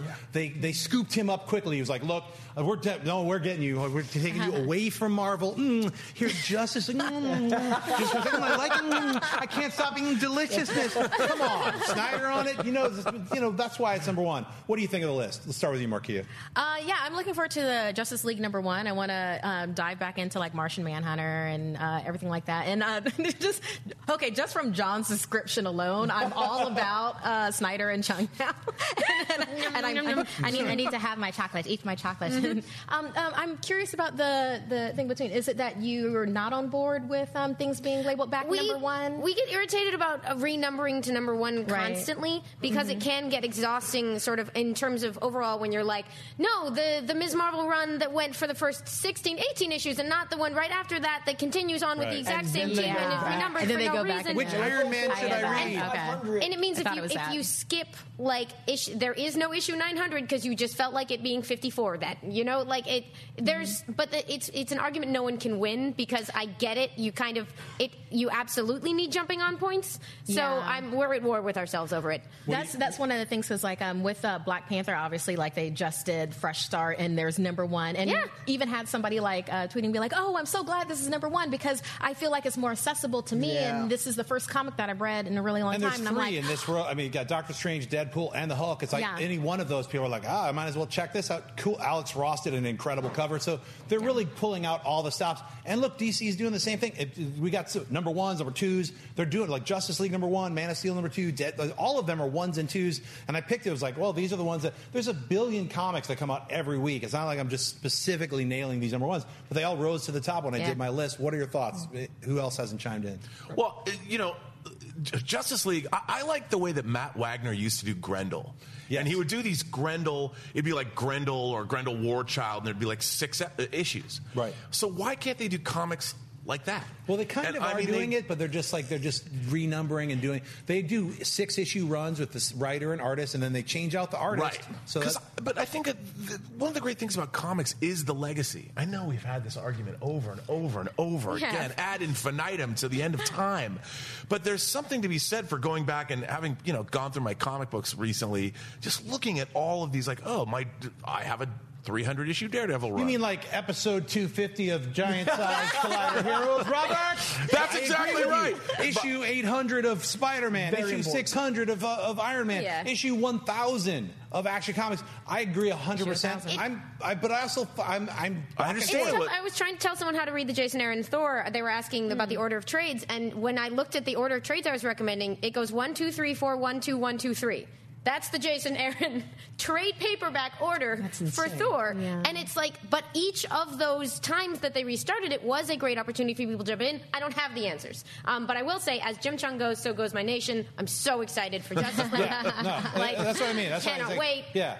He's sold me on Marvel 2-in-1, and like if you follow his Instagram, he's always posting like drawings. I drew this. I was like, can't wait to see Justice League. My Young Avengers. Two things. One, numbering system. You have a volume, you have a number. You keep the old number in the volume, you keep the new number one. They've tried doing both numbers, and it confuses people. Spider-Man 800 and then new Spider-Man number 1, you just have a parenthetical. You have 1 and then 802. DC tried that with Adventure Comics. They had They had 3 different numbers at one point because they were trying to follow the crossovers. Right. Well, we're never going to settle this on this show. Yeah. And we're going to have to we're going to speed. Every one of those we're comics. speed rounding through these Twitter questions. I want to get through it. We've gone over. We're doing an extra fat special giant size episode for you guys. Hope you've tuned in to listen to this. If you're like, hey, normally it ends at an hour and I'm driving and I'm parking. Too late. Sorry, you're on the podcast. You didn't know it was like an hour and a 25-minute special, but you could watch the rest of it. Roach is freaking out. He's like, shut up, Schnepp. Well, here we go. I got to do a couple of plugs. Number one, Wizard World this weekend, Columbus, Ohio. I'm going to be there. They asked me just last week. They're like, can you make an emergency guest appearance? I'm like, yes, please. So if you use Schnepp20, you'll get 20% off getting the tickets. That's something they set up. Maybe it's not even going to happen. I have no idea because it's all so last minute. But if you live in Columbus, Ohio, or near Columbus, Ohio, you want to say hi to me, I'm going to be sitting at some booth. I don't know where I'll be. I might be outside, like, shaking. Is it still cold there? I have no idea. Ohio, I'm coming at you, son. And then hopefully myself and the entire Collider Heroes team will be at the amazing Comic-Con in Las Vegas on June 25th and 27th. That's right. So this weekend, June 8th and 10th, Columbus, Ohio, all you sweaties who live there, come and say hi to me at the Wizard World Con. And then on June 25th and 27th, hopefully we get all of these people to come out. I don't know what day the Collider Heroes panel is going to be, but Collider's going to have a big presence there. So we're doing a Collider Heroes panel. We're doing a movie talk panel. We're going to have our own booth there. It's going to get sweaty in Vegas, baby. You could gamble with me, come with me and play the craps, play roulette. We're going to party every night, or maybe once. I don't know how it's going to happen. Just once. One time. That one party. I guarantee you we're That doing once. meet and greets. Yeah. We're doing meet and Every greets one time. after every single panel back at our booth. So if you want to hang out with us, I'm trying to get all these guys and gals to come out to, even for one day, we're gonna have a Collider Heroes hangout in Vegas, and we're all going to win big money or lose lots of money. I don't know. I can't guarantee anything other than we'll be there. So I want to say that you guys, it's first time I just threw it on Las Vegas Comic-Con. Okay, What's happening, babies? Are we going? Vegas, apparently. Let's get a big bus. Yeah. Vegas, Come on. baby, Vegas. Oh, Yeah. a bus with us would be insane. That would do be a we can all bus. read nice. trades at each other. Yeah. We can all have story time. And we're going to get back on the love bus this. like with a lot of comics. Like, what have I done? Yeah, literally. on the table. Yeah, we're throwing down like comic books as money. Like, give me, like this is worth $300. Trust me. Give me some coins. Yeah. Here's We're the death of Superman. It's worth $1,000. Trust me. I know, right? We're betting with like screener PDFs that haven't come out yet. I certainly hope that's the case. So get your tickets. I think you can get both of those online. Like I said, it's amazing Las Vegas Comic-Con. Hey, do we have that graphic, Cody? Just throw that graphic up. Because we had it at the very beginning. There it is. Check out that tasty graphic. Las Vegas. Fabulous Las Vegas, Nevada. Yeah. That's where we're all going to go. I guarantee you I will lose at least $100 if you're hanging out, and then I'll win 1,000, baby. Let's go and gamble. Look at that dinosaur. Come on. It's going to be fun. Triceratops are for the great. win. Yeah. I don't know why the Triceratops is there. But I guess that's their logo. Amazing Las Vegas Comic-Con. The Triceratops. Dude, it's a Jurassic World Fallen Kingdom tie-in. You're right. Come on. So orange. There's an orange Slurpee involved. That's why it's orange. I have no idea. Let's get into Twitter questions. Come on. OC Steve asks, do you think Kirkman's Invincible would work as an anime versus a live-action film? It could be like One Punch Man meets My Hero Academy. I want to see Invincible as a live-action film. I want to see it as a series. I want to see it. I mean, look, if it was a live-action television series, golden. Because the plot line, I haven't even read all of the volumes. I think I read the first, 12 issues. Whenever it gets to, without spoilers, whenever it gets to the reveal of the dad type thing, if anybody's read it, that was I was like, oh my God. And then it gets weirder and more cosmic and big. It's a lot of fun. And Kirkman was able to kind of exercise a lot of his superhero demons, just like he was able to exercise his demons in Walking Dead. He was like, now superheroes. It's like literally gets to have fun with Superman, Miracle Man, Shazam. All of the super stuff is in the Invincible series. I kind of want to see that because animation, in my mind, I kind of comic books come to life in my mind, so I feel like I've already kind of seen it animated in a certain way. I want to see a different version of it. What do you think, Markia? I'm glad that you talked first because I was going to say that big spoiler. I realize now, so I'm not going to. Keep this very general. Right. I kind of want it to be an anime, and I want it to come out on Netflix for purely selfish reasons. I want to binge it. Yep. And then also I would kind of want it to have like an Attack on Titan type of a flavor with it, where it's just like, let's go there with that visceralness. Yes. And then you can also have, the vulnerability that you have with Invincible. So yeah, anime, Netflix, coming out 2019. All right, Robert? I'm with you on that because it would be a wildly expensive show to do in live action, to do properly. And I think that anime, look, I think after this Spider-Man movie hits, this animated Spider-Man film, we're going to see, especially if it's a box office hit, we're going to see a reconceptualization of what people think animation can be.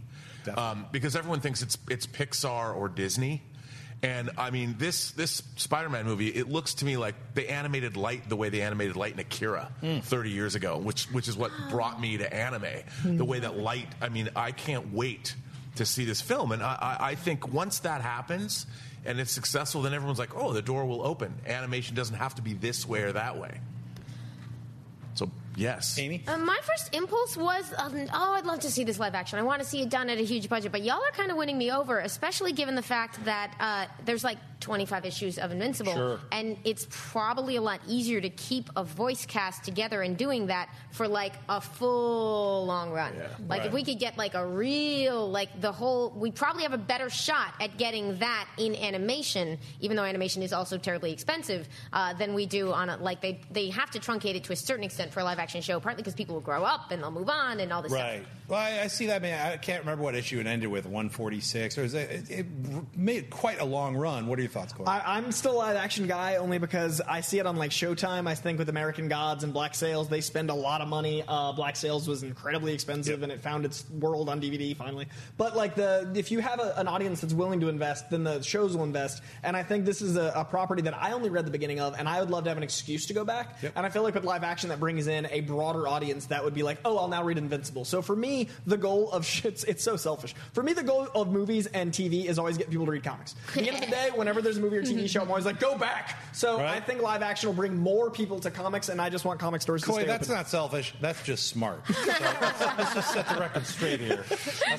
We're preaching to the choir, partly the people who are listening and watching, but some people who watch our show have never read a comic, so I constantly get tweets like, hey, I haven't read a comic, and you turned me onto this, and now I can't stop reading it. We That's love right. those tweets. The Please, first one isn't free. The first one isn't Yeah. free, but then you have to keep reading. It is kind of like, and it's also a lot more pleasing than any kind of drugs you could take. Comics keep giving. They're just the constant gift. So Marcus Van Wy asks, do you think we'll find out the title for Avengers 4 at the end of Ant-Man and the Wasp? You know what? I mean, at this point, I'm cool with just calling it Avengers 4. We're like at the countdown phase now. We're like, well, there's only 10 months left. It's literally coming out May 4th. I don't even want to see a trailer for it. That's how I'm like, there's so many other things to watch. We just went through like 5,000 hours of stuff you need to watch. You could literally watch it. People are like, I just put me in a coma until Avengers 4 comes out. Just watch all this stuff that we talked about during this hour and 15 minutes. You'd be like, oh man, Avengers 4 is already out. It's just going to come at you just like Solo. What? It's out? I didn't even, but you're going to be hyped for it. What do you think, Coy? I think the idea of minimal trailers, I think the idea of minimal press, the idea of it's the second part to a movie that's about to make $2 billion. You don't need to tell us anything. We're there. Don't tell me another. I don't want to see a frame. I want to walk in naked. How about you, Amy? Don't walk in naked. I mean, not That's physically, illegal. mentally naked, unknown. Just for the record. But, I mean, so that we have this Thanos. talk. Just wearing only wearing the Thanos glove. I am clothed. I've got your soul stamp on. Oh, no. Oh, no. In theory, I totally agree with you. I don't want to see anything. I don't want to know anything. I assume we will get a title at some point. I wouldn't choose the end of Ant-Man and the Wasp for it. Like, that movie, I'm sure we will get a tease and a reference to events, but that would make it a little bit too much all about that. And that's not, I don't think, the right emotional space I want to be in. Especially after all the main characters in Ant-Man and the Wasp get dusted. So who knows? Except What do you Cassie. think? I know, right? Honestly, I think this is the first movie in history that should be anti-marketed. Yeah. Meaning, don't even say what the name of the movie is until it opens. That'd be cool. Make people. the fact that we didn't know, we saw Avengers together. We saw Infinity War the morning after of the world premiere. Yeah. And nobody knew anything about the movie, nor did we. Yeah, it was we went in amazing. there completely. All they need to do is put the some Avengers 4 logo. Right. And just put how many days, T minus whatever. And that's all they have to say. You know what I want to see? I want to see Rocket Raccoon just, now you only have 394 days to wait. And then the next day, now y'all just like... That's all they should do on love to social see that. media. And the fact that they won't... It'll be like the biggest state secret ever. Oh, if they I'd could love put that. a lockdown on it, and this would be the most talked about marketing campaign in the history of products. I think it anywhere. already is because we don't know what it's called. What do you think it's going to be? I mean, I Yeah. can't even tell you what it is. Avengers 4. I think Avengers 4 exists in this beautiful negative space, and we just need The for it negative to- zone, is it? Oh, no. Oh, sorry. And we just need for it to stay there. In fact, I would even love it if, like, the teaser trailer just had Avengers 4 in parentheses because you know that's not the name of it. I don't need the title until maybe the final trailer, and probably not even then. And the trailer could just be Last Time On. I'd love to have like a recap episode, like a TV show, like Last Time On Avengers. Right. And then just ends show us three. ends with dust. And you'd be like, Yeah. oh, crying. Or it could just be pictures of our characters sitting at tables, sort of like in repose, like this, just thinking, and the camera is just a slow push into all the characters, nothing else. I just want to see New Moon on Monday with like the song playing of the moon coming up and then Avengers 4. That's what I want to see. Man. Mike Geecock asks, since Asgard is no more and Thanos has bisomated the survivors, Nice do you, word. do you think they will borrow from Fear itself in Phase 4, talking about like bringing in the Uru armor, like, you know, transplanting some Asgardians? What do you think? I think might as well. You know, I have no problem with it. I'm also okay at this point for them just being everything is completely made up and not in the comics at all. I trust them so much now. They reached into my chest and pulled out my heart. They could borrow elements. What They do could you borrow elements or just I nothing. think nothing is off the table. Yeah. I think they're going to look at all their major crossover events. They're going to pick and choose like they always have and take the best flavor, as you would say, from all of it. All the flavor. Nothing, I think everything is on the table. Yeah, don't leave any of the flavor out. What do you think, Amy? I don't know about Fear Itself specifically. There was a lot of cool stuff in that story, but it spoke specifically to where the Marvel Universe was at that time. But that said, like, yeah, borrow design elements, borrow story bits and beats. You have some interesting groundwork laid for, like, an Asgard in ruins kind of Right. refugee situation. You've got some story ground you can go to, and I think you're on the right track there, but I don't know which specific elements they'll grab. And I don't think they're going to be introducing, like, a lot of us like to conjecture, like, Nova will be in it. What about all these? I think, you know, who gets in there? Captain Marvel. We already know she's in it. That's the big entrance, and I don't think they're going to confuse it with throwing in all these. And what about, you know, the Eternals? I mean, we might get another Eternals little name drop, or a character might be added, but Captain Marvel will be the big character that's added to this mix. What do you think, Coy? I agree. The less they add that needs to be explained, the better. We're already solving a 40-character mega onslaught. We now have a lot of questions to answer. I want it to be 5 hours. It won't be. I want it to be 4 hours. Maybe 3, yes. But I don't want it to feel rushed, so the less they add that needs explanation, the better. Yeah, there's big characters, big story. I can't wait, but we have to, 9 months or whatever. It's coming very quickly. I can just blink, and there's another day has dropped. You watch this tomorrow, another day is gone. So let's move on. These quick questions. Here we go. Wisconsin Life asks, who is the father of the year? Now, you got to pick one. Howard Stark, Thanos, King T'Challa, Scott Lang, Dr. Pym, or Hawkeye? Coy. Hawkeye, because he was with his family. Bet. Amy. T'Chaka. Thanos, because he teaches the stern lessons all children need to learn. Yikes. No lying. Yikes. Definitely Hawkeye because he put his family first. Damn. All right. I was going to Yeah, say... T'Chaka left behind Killmonger. Yeah, so he did some stuff. He made some choices. He was an uncle of the year. I was going to say Howard Stark, and he got killed in a horrible way, which, you know... Oh, but he wasn't a good father, though. Well, you know, technically, yes. Or no. Maybe you're right. Hawkeye is a good answer. Yeah. He's like, Put look, his family I'm out. first. I'm hanging gotta with the go. family. Yeah, he's like, peace. I love him. Dr. Pym is a pretty cool guy. He's still trying to get his wife back, you know? So we'll find out if that happens. Michelle Pfeiffer spoilers. Daniel Skip Allen says, who would you rather see direct make a Mouse movie? Laika and Steven Spielberg, Wes Anderson, Tim Burton, or Pixar? I definitely would love to see a collaboration with Laika and Spielberg. Dare I say Oscar-worthy. Well, we saw Tintin, which I'm like, meh. To me, it was like, meh. I mean, you know, it depends on whether you're a fan of Tintin or not. Thought some parts were cool, some parts weren't. What do you think? Mouse, that's a big story. It's a heavy story. I'm going to go with Wes Anderson. Why? Because I thought Isle of Dogs is fantastic. And guarantee you it's going to be Oscar nominated, if anything. What do you think out of that team? If they go light, Laika and Soderbergh. If they go dark, Laika and Fincher. Okay. Amy? I think either one. What do you mean light? Well, if they go like the Surface Mouse, like if they just try to like Don't Soderbergh, make a Surface. I hope they don't. We're stepping into territory here. This isn't Fievel This Goes is like me West or asking- Fievel Goes Germany, okay? Soderbergh doesn't do light, but compared to Fincher, I mean, like color palette light, not subject matter. Like, I don't know if he's eager to return to that subject matter. I think if Steven Spielberg wanted to go there, I would follow. And you can make very serious animated films that adapt serious things. Persepolis got made into a film, won at Cannes. Right.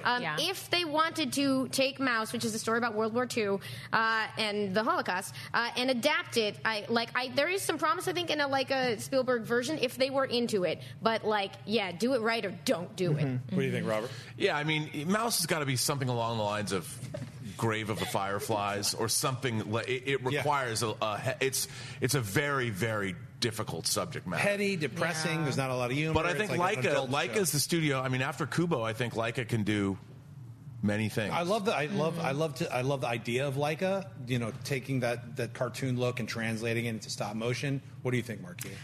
Wow, that was such an interesting that they were like Mouse. It's so heavy though. I mean, just that part where it's like, you think those are your friends? Put them in a room without food for a week and let's see if they're your friends. It's like, and seeing that animated, I don't know. I guess Laika and Spielberg. Yeah, because if you haven't read Mouse, it's Art Spiegelman. Check it out. You can buy the comic book, get it online. It's Boots Riley. It's an incredible graphic novel. You probably would have heard of it, and if you haven't heard of it, check it out. Go online, read about it. It's an amazing book. You should check it out, and you should probably have read it by now. If you haven't, buy it right now. Sweaty question of the week comes from David Stevens. For the giant size episode, if there was one comic book that you would expand into an oversized edition with more artwork and more storyline, which one would it be? I'll start this off. Me personally, greedy, this is just a wish fulfillment thing. I'd be like, I want to go back in time.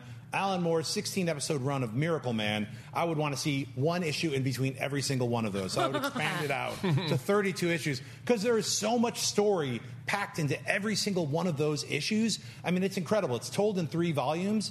Every single volume is just a masterpiece, and it's a look at Superman, Shazam, all of the ideas of what it is to be a superhero and the mythology of it, and then taking that, spinning it out into the real world and what would happen if these characters actually existed. I think it's a masterpiece. A lot of people haven't checked it out. Marvel recently reprinted it without Alan Moore's name on it because he's a wizard, often somewhere like doing some spells and stuff, and he's pissed at Marvel. So look, it's an unknown writer, whatever they called him. The original author. Hate that. It's Alan fucking Moore. Come on. So anyway, Alan Moore and Rick Veitch and John Tottleman, all of the artists involved with the original printing of everything, they're all still alive. It would be great if they did a fill-in issue. This is me going back in time, though, or forward in time, if they would all get along and do it. Never going to happen, but that's what I'd want to see. Coy.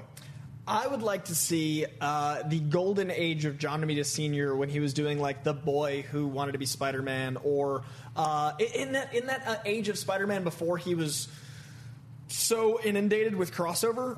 So I would throw in some more old, either like John Romita Sr. or early John Romita Jr. or even Steve Ditko. I'd love to find some source material Spider-Man because that's what we always revisit. Like Ultimate Spider-Man is always like, look over here. Imagine finding like an original print of the golden age of Spider-Man and not Silver Age. You know what I'm talking about. Right. But like finding that and just having a new take on that classic Spidey. Like I'd love to see Spider-Man in college with Mary Jane and Harry again. I'd love to like have Flash Thompson be that character again. And I'd love to see that from the perspective of the original creators, not a rehashing.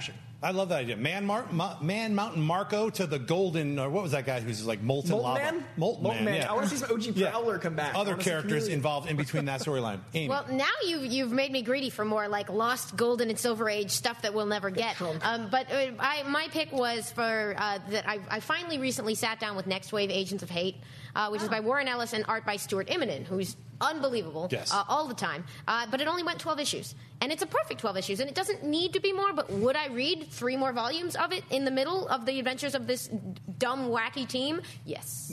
Robert? You know what? I would probably say something like American Flag, like the first 12 issues, but I'm not. There's like 20 issues of Jerry Conway and Jose Luis Garcia Lopez's run of Atari Force. Yep. And I love Atari Force, not the comics that were packaged in the, even though that's the beginning of the story. Jerry Conway and Ross Andrews. Yes. Yeah. I want the Jose Luis Garcia Lopez Atari Force in an Absolute Edition. I love that comic book. Maybe it's not, maybe I'm looking at it through my rose-colored glasses, but I love the Dark Destroyer. Yes. Dart, I had a crush on an actual comic book character. I love her costume. With and her little tattoo I loved it. Yeah, I talked to Jose Garcia Lopez at Orlando, Florida Comic Con. I mentioned, I was like, I love Atari Force, but there's a guy on the show that I do who loves Atari Force even more. If you have time, will you draw the Dark Destroyer and whatever that green girl with the weird tattoo? And he couldn't even remember, but I was like, found her on the. I was like, if you could draw that. So Jose Garcia Lopez, if you're out there watching, I got $100 that I'm paying for this man's drawing of Atari Force the next time I see you. So hopefully he's doing it. I agree with you. The Atari Force is something you should check out. It's not reprinted yet. It's really wacky. It's crazy and weird. But he's a legend. Google Jose Luis Garcia Lopez. He is a legend. And you know what's great about Jose Garcia Lopez is I met him I think it was 2 years ago at a convention, and no one was at his booth. It was like a bummer. It bummed me out that people are passing over all these incredible artists and writers. And I went up and talked to him for like 35 minutes. Of course, he was like, "Get out of here, kid," or whatever. He wasn't. He was very gracious, and we talked for a while. And then this Comic-Con, people packed. He was like, had some lottery. Like, I can only do these 3 drawings. I personally was bummed because and now finally I will. Like, yes, but you must be here at 9. I was like, I get here early. I'm an exhibitor. Yes, it doesn't matter. Every way I tried to scrimp in, they're like, no, son. So I did come back. I was like, look, dude, this is for real, yo. And so I gave him the speech. He's like, cool. We'll see what happens. The man can only draw so much. So anyway. Check out Jose Garcia Lopez. He's back in full force, rocking the convention circuit. Get him to draw you whatever you can because he's a fantastic master. What's your pick? Well, I keep on saying it, but World of Wakanda, Roxane Gay. I mean, it was discontinued. It's canceled, and it shouldn't be. It's so good, and it needs to be expanded upon, especially because it's very relevant right now. You have mainstream audiences that are all about Wakanda. So go ahead and revisit this, and let's trace these Dora Milaje back from the villages where it's like they would have, where they go to the villages, and it's like, okay, give us your best. They will see if they will become Dora. And it's like having that. Going ahead and having the influence of the movies, like let's see the different kinds of Dora, and let's see like with Nakia, where she isn't technically a Dora, she's a Wakandan spy, but let's have that. It's like there's so much rich, like you can till that earth and cultivate, and it has these beautiful things that will grow out of it. So I just need for them to continue that series or give us this giant size. Hopefully one of our 5 wishes will come true. I know mine won't, but that's why it's like, hey, screw it. You know what? This has been an awesome episode. We might have hit the 1:30 mark. Rocha, where are we? You're way too fast. Oh, he's angry. I love angry Rocha. Well, hey, anyway, it's been a great episode. This is the giant size episode 250 of Collider Heroes. I want to thank the amazing people over here with Coy, Amy, Robert, Markia. Thank you so much for being on Heroes and providing so much awesome, intelligent perspective on the world of comic books. I'm John Schnepp. Tune in. This Wednesday, we got a Collider Nightmares crossover. That's right, the Nightmares crew is going to be in our Heroes. We're going to talk about all the horror comic books, go see Upgrade, yo. Check it out. It's this Wednesday, and we'll be back next Monday. Bye. Napa know-how. Get all the quality parts you need at your locally owned Napa. Because right now, when you order from Napa online, you can pick up curbside at your local store in just 30 minutes. Or get your order delivered direct to your door with free 1-day shipping on over 160,000 quality parts when you spend $35 or more. Quality parts delivered quickly and safely. That's Napa know-how. Napa know-how. At participating stores, standard ground shipping and exclusions apply. I have PenFed, that's a fact. I have PenFed, that's a fact. My credit card purchases get me cash back. My credit card purchases get me cash back. No one else gets these rewards. Sergeant, that is just plain untrue. What in tarnation? Sir, PenFed's Paracash Rewards card isn't just for military members. Anyone can get cash back on all purchases. Ah, Figgins, you've ruined my favorite song. PenFed Credit Union. Visit PenFed.org/PowerCash. To receive any advertised product, you must become a member of PenFed, insured by NCUA.